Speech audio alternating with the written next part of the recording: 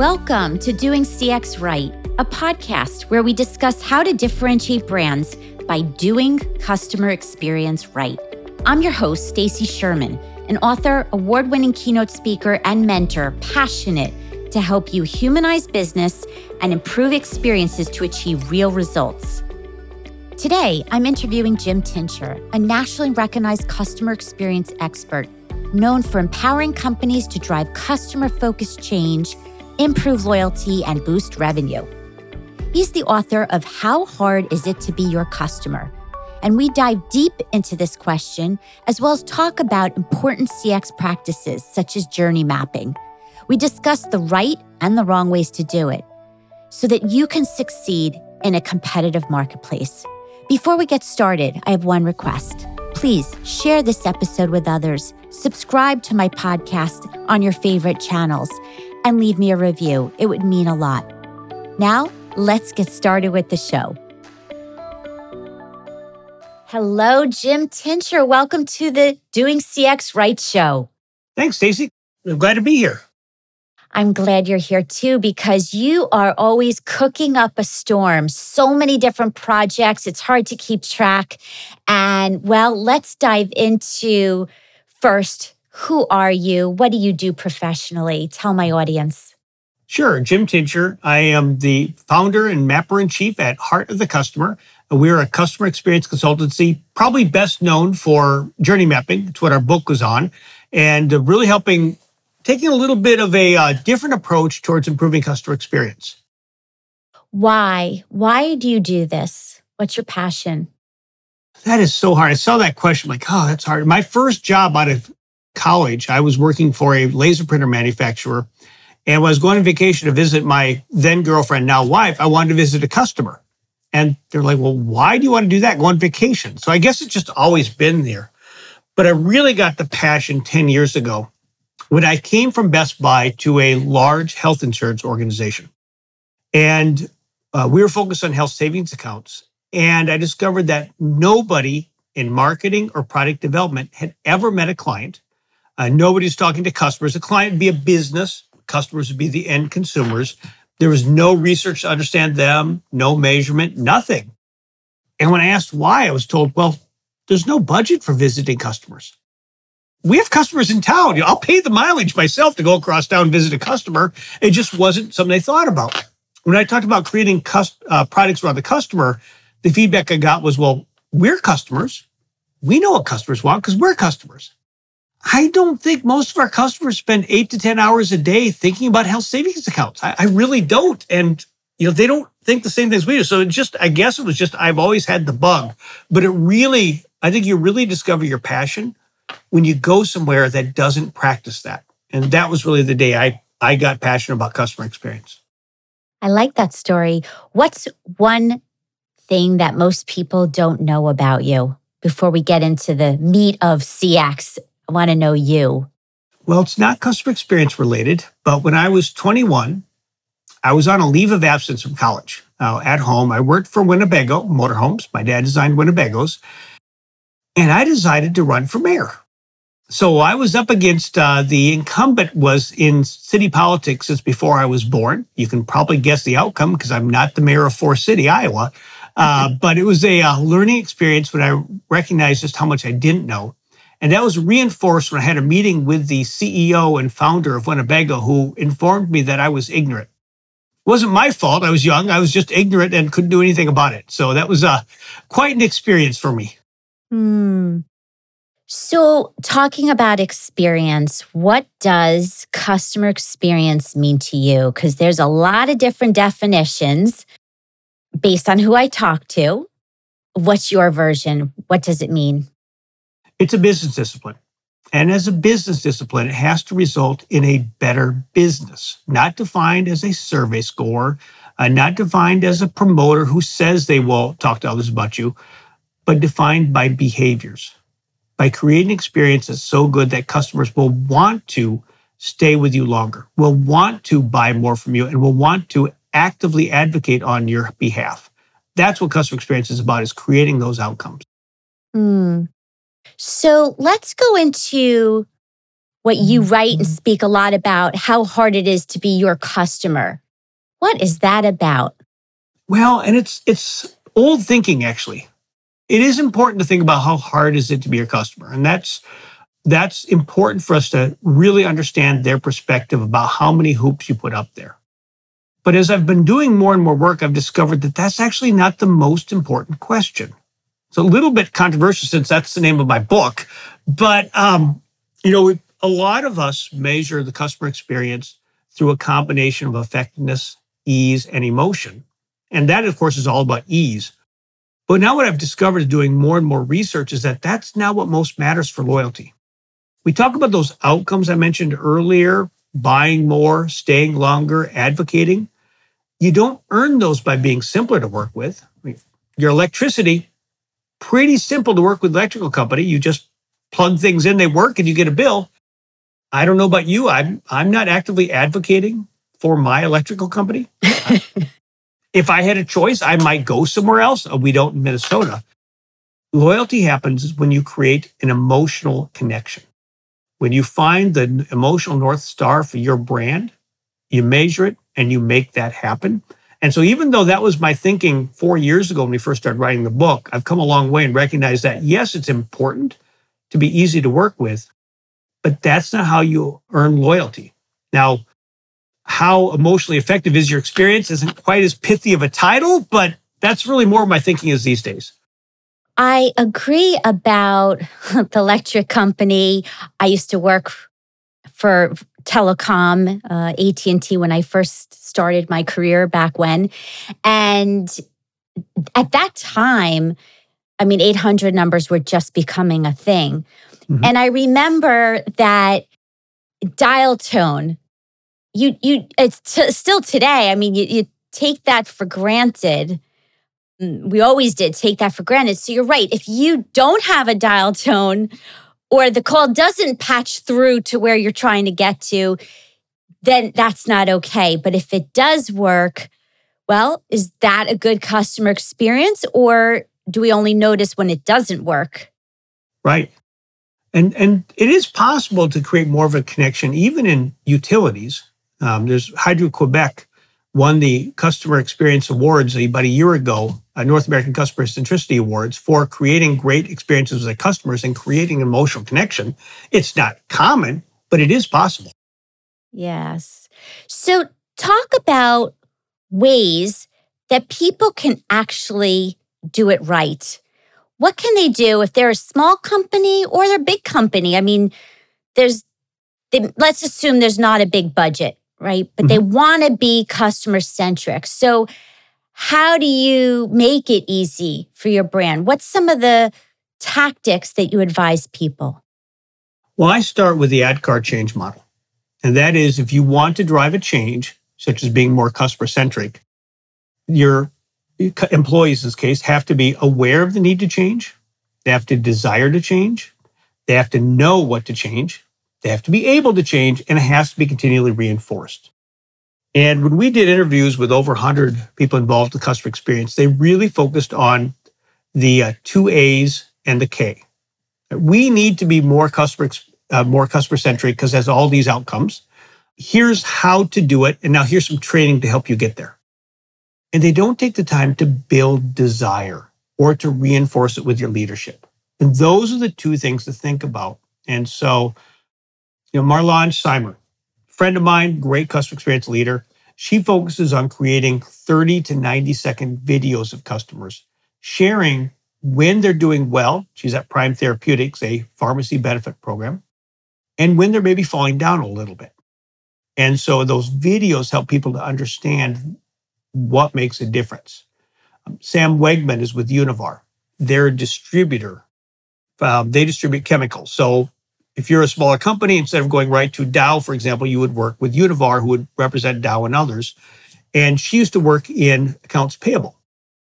And she thought she had no connection to the customer experience until she moved to customer service and found out there were customers not getting their products because the newer accounts payable person wasn't paying in time. Therefore, they get the products to pay. And so she focuses on connecting everybody in the organization with the customer experience, helping them to understand how they impact customers. and then using that to create desire by showing the link. Then bringing in the training to be able to do it, but focusing on that desire. I mentioned Hydro-Quebec earlier. They took their CFO and they brought their CFO to the contact center. And they had her listening on calls, but also to talk to the customers.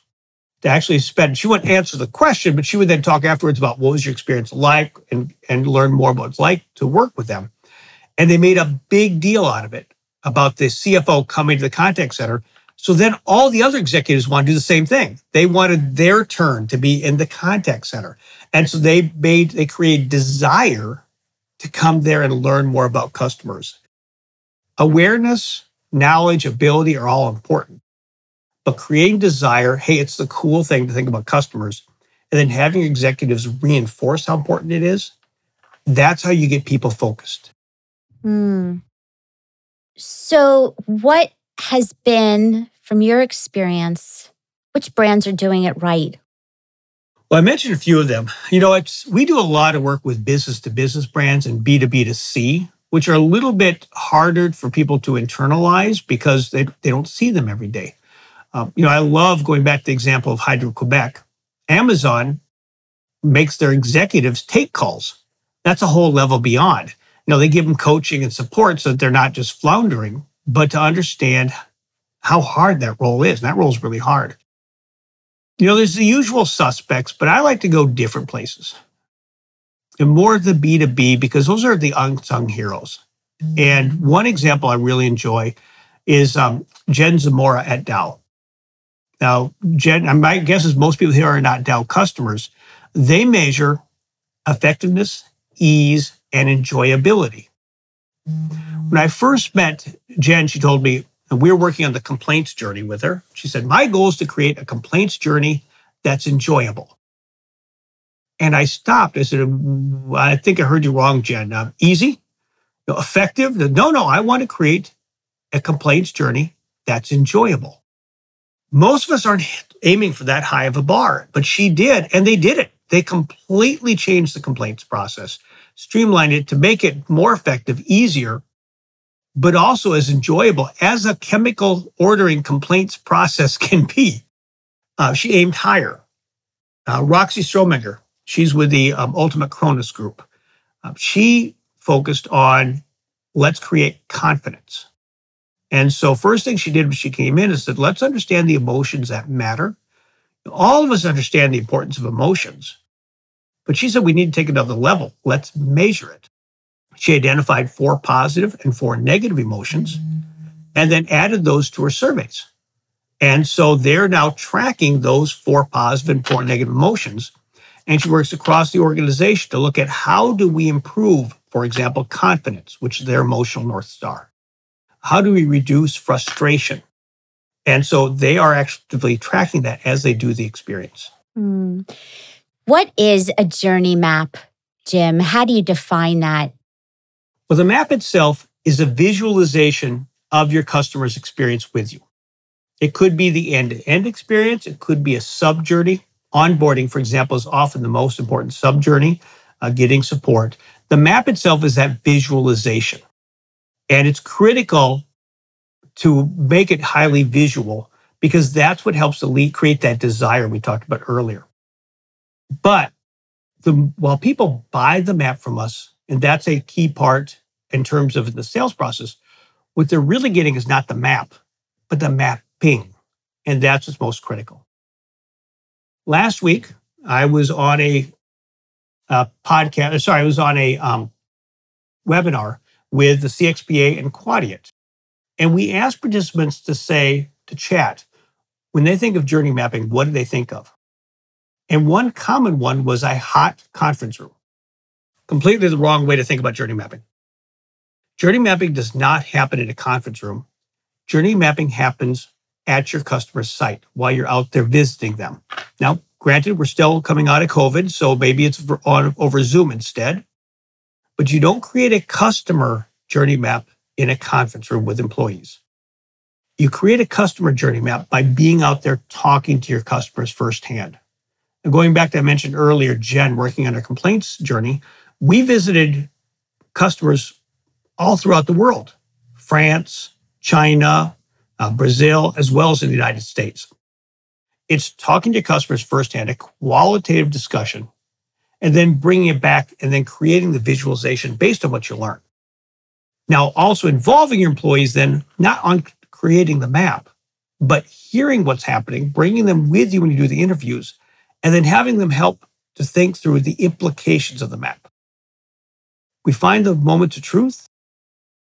What do we do about it? So it does involve employees, but not to create the map, but to create the ideas that come out of the map. I agree with you. Well, one of the things I also believe is that you can use the map as a way to break silos. Oh, yeah. And that's, I found the bringing finance to the table, bringing marketing to the table, bringing all those different functions to design the map or what internal thinks it could be, or map it out what it is. And then obviously you have to validate with real customers. But again, do you agree that is a tool, a vehicle to bring people together? I mostly agree. Let me go specifically. I absolutely agree. It's important to bring everybody together to tell you what they think the map is.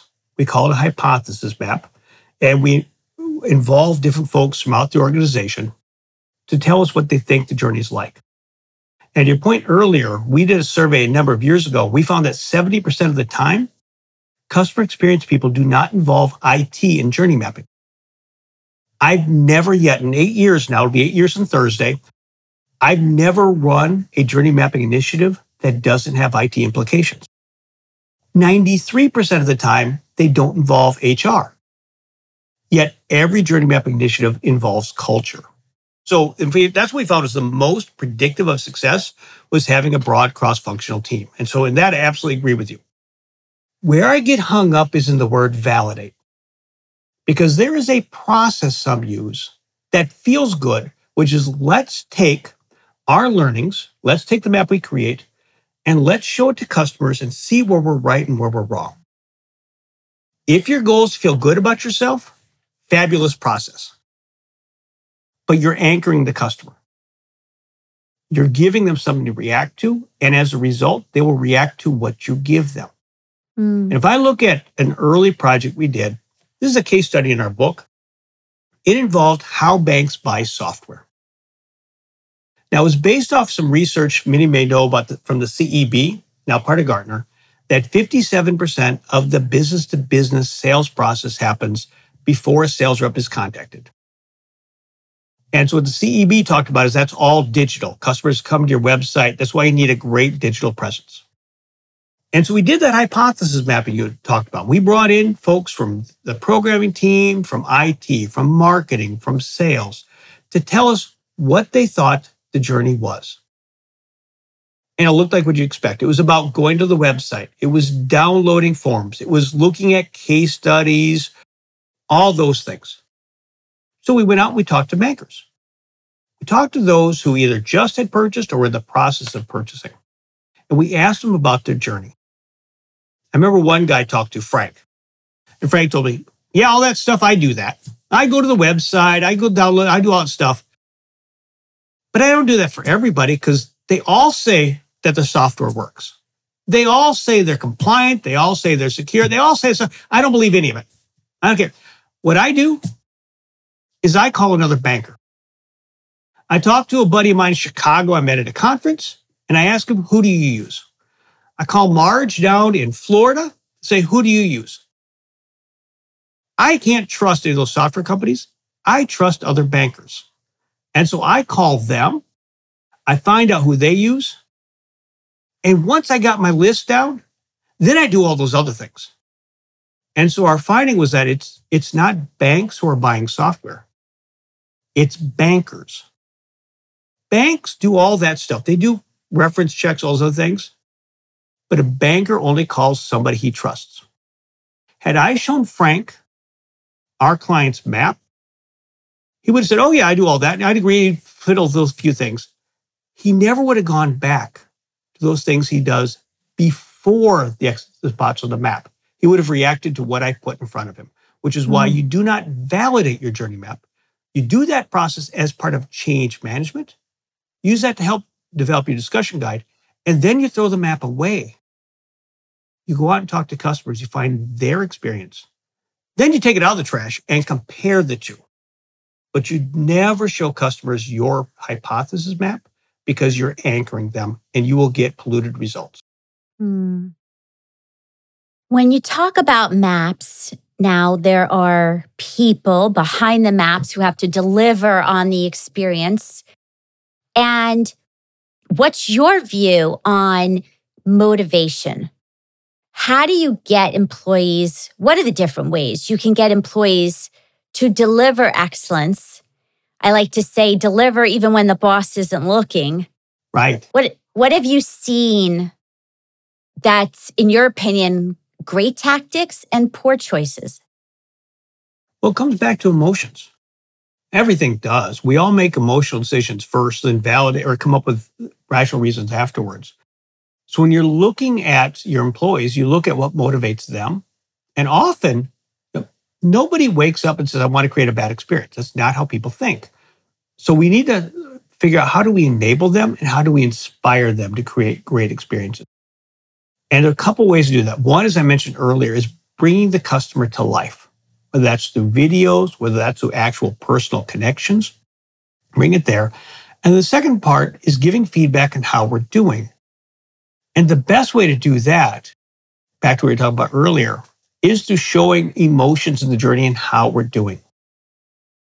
The Veterans Administration, their emotional North Star is trust. They measure trust, they report on it publicly, and they inform all their locations about how that location is doing against trust. It ties right to their mission, and it inspires their staff on how do we go even better at creating trust in our veterans. So it's a combination of identifying the emotions you need, identifying the motivations for employees, obviously making it easier to do their work, but then also giving constant feedback on how we're doing against, in this case, the outcome we're trying to create, which is trust in our veterans.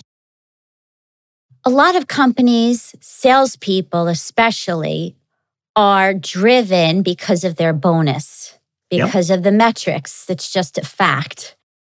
So where does CX come into that? Does it get tied, or is that not a good example or a good practice, I should say? Because it's a great debate. I've heard many different sides. What's your view? Well, first of all, I have not found any thought leaders who recommend tying bonuses to a high-level CX score. However, almost every client we work with does it.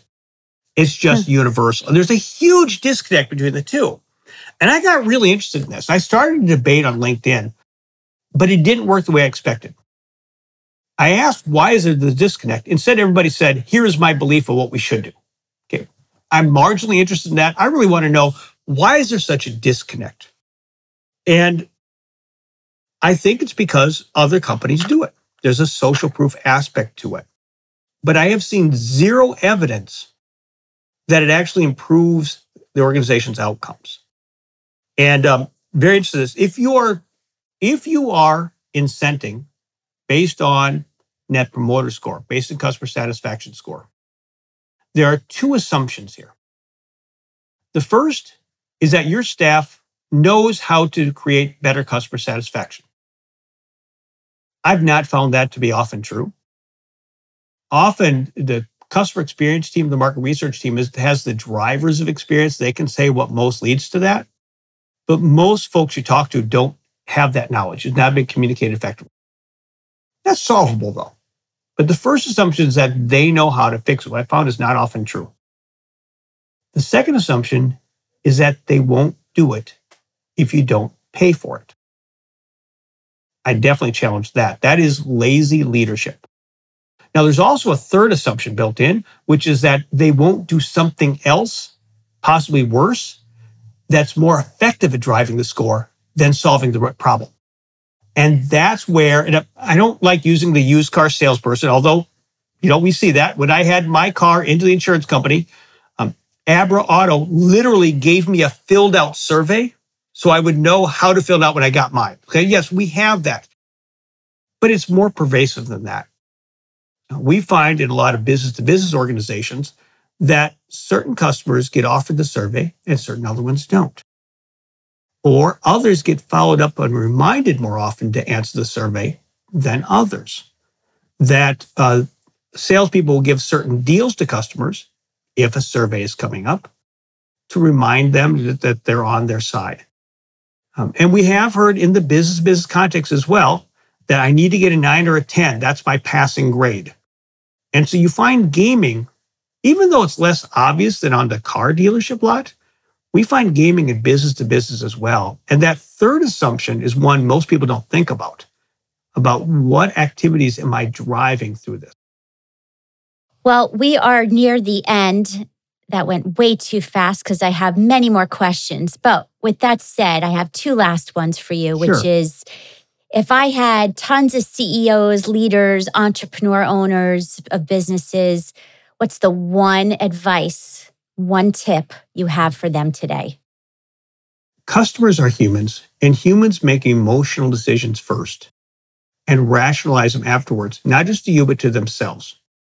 If you want to figure out the biggest driver of your success, it's to understand what emotions am I creating and what emotions should I create, measure it, and manage it.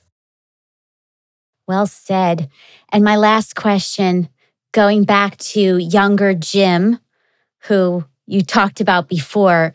So imagine 20-year-old Jim, if you could go talk to him based on what you know now that you didn't know then, what's the one advice you'd say to yourself? Learn finance. When I failed at a customer experience job, it's because I didn't bring in the financial aspects. I just said customers are frustrated. If I had learned the finance and said, those customers who are frustrated have a 20% higher attrition rate, not exactly deep finance, I'd have been way more successful. I might still be in that job. If I give my advice 20 years ago, it would be learn how finance works and incorporate that into your thinking. I love that advice. No one said that before. So thank you for sharing something different and great wisdom. Where can people find you? I will have it in my show notes, but I know that people will want to know where to reach you. Well, the most common way is LinkedIn. I'm very active on LinkedIn, posting most days, but you can also email me at jim@heartofthecustomer.com. Wonderful. Well, thank you for so much wisdom, research, intelligence, best practices, case studies. I mean, you are the go-to guy, and I'm very appreciative to have you on my show. So thank you. Thank you, Stacey. I've been looking forward to today. I always enjoy talking to you. I learn a lot as well. It's great to bounce off ideas. So again, thank you for having me. Thank you so much for joining today. I hope you will apply the lessons shared, and also requesting if you would leave a review on Apple would mean a lot. Head over to doingcxright.com to learn more ways to connect with me and improve your CX. Until next time, I'm Stacey Sherman, Doing CX Right.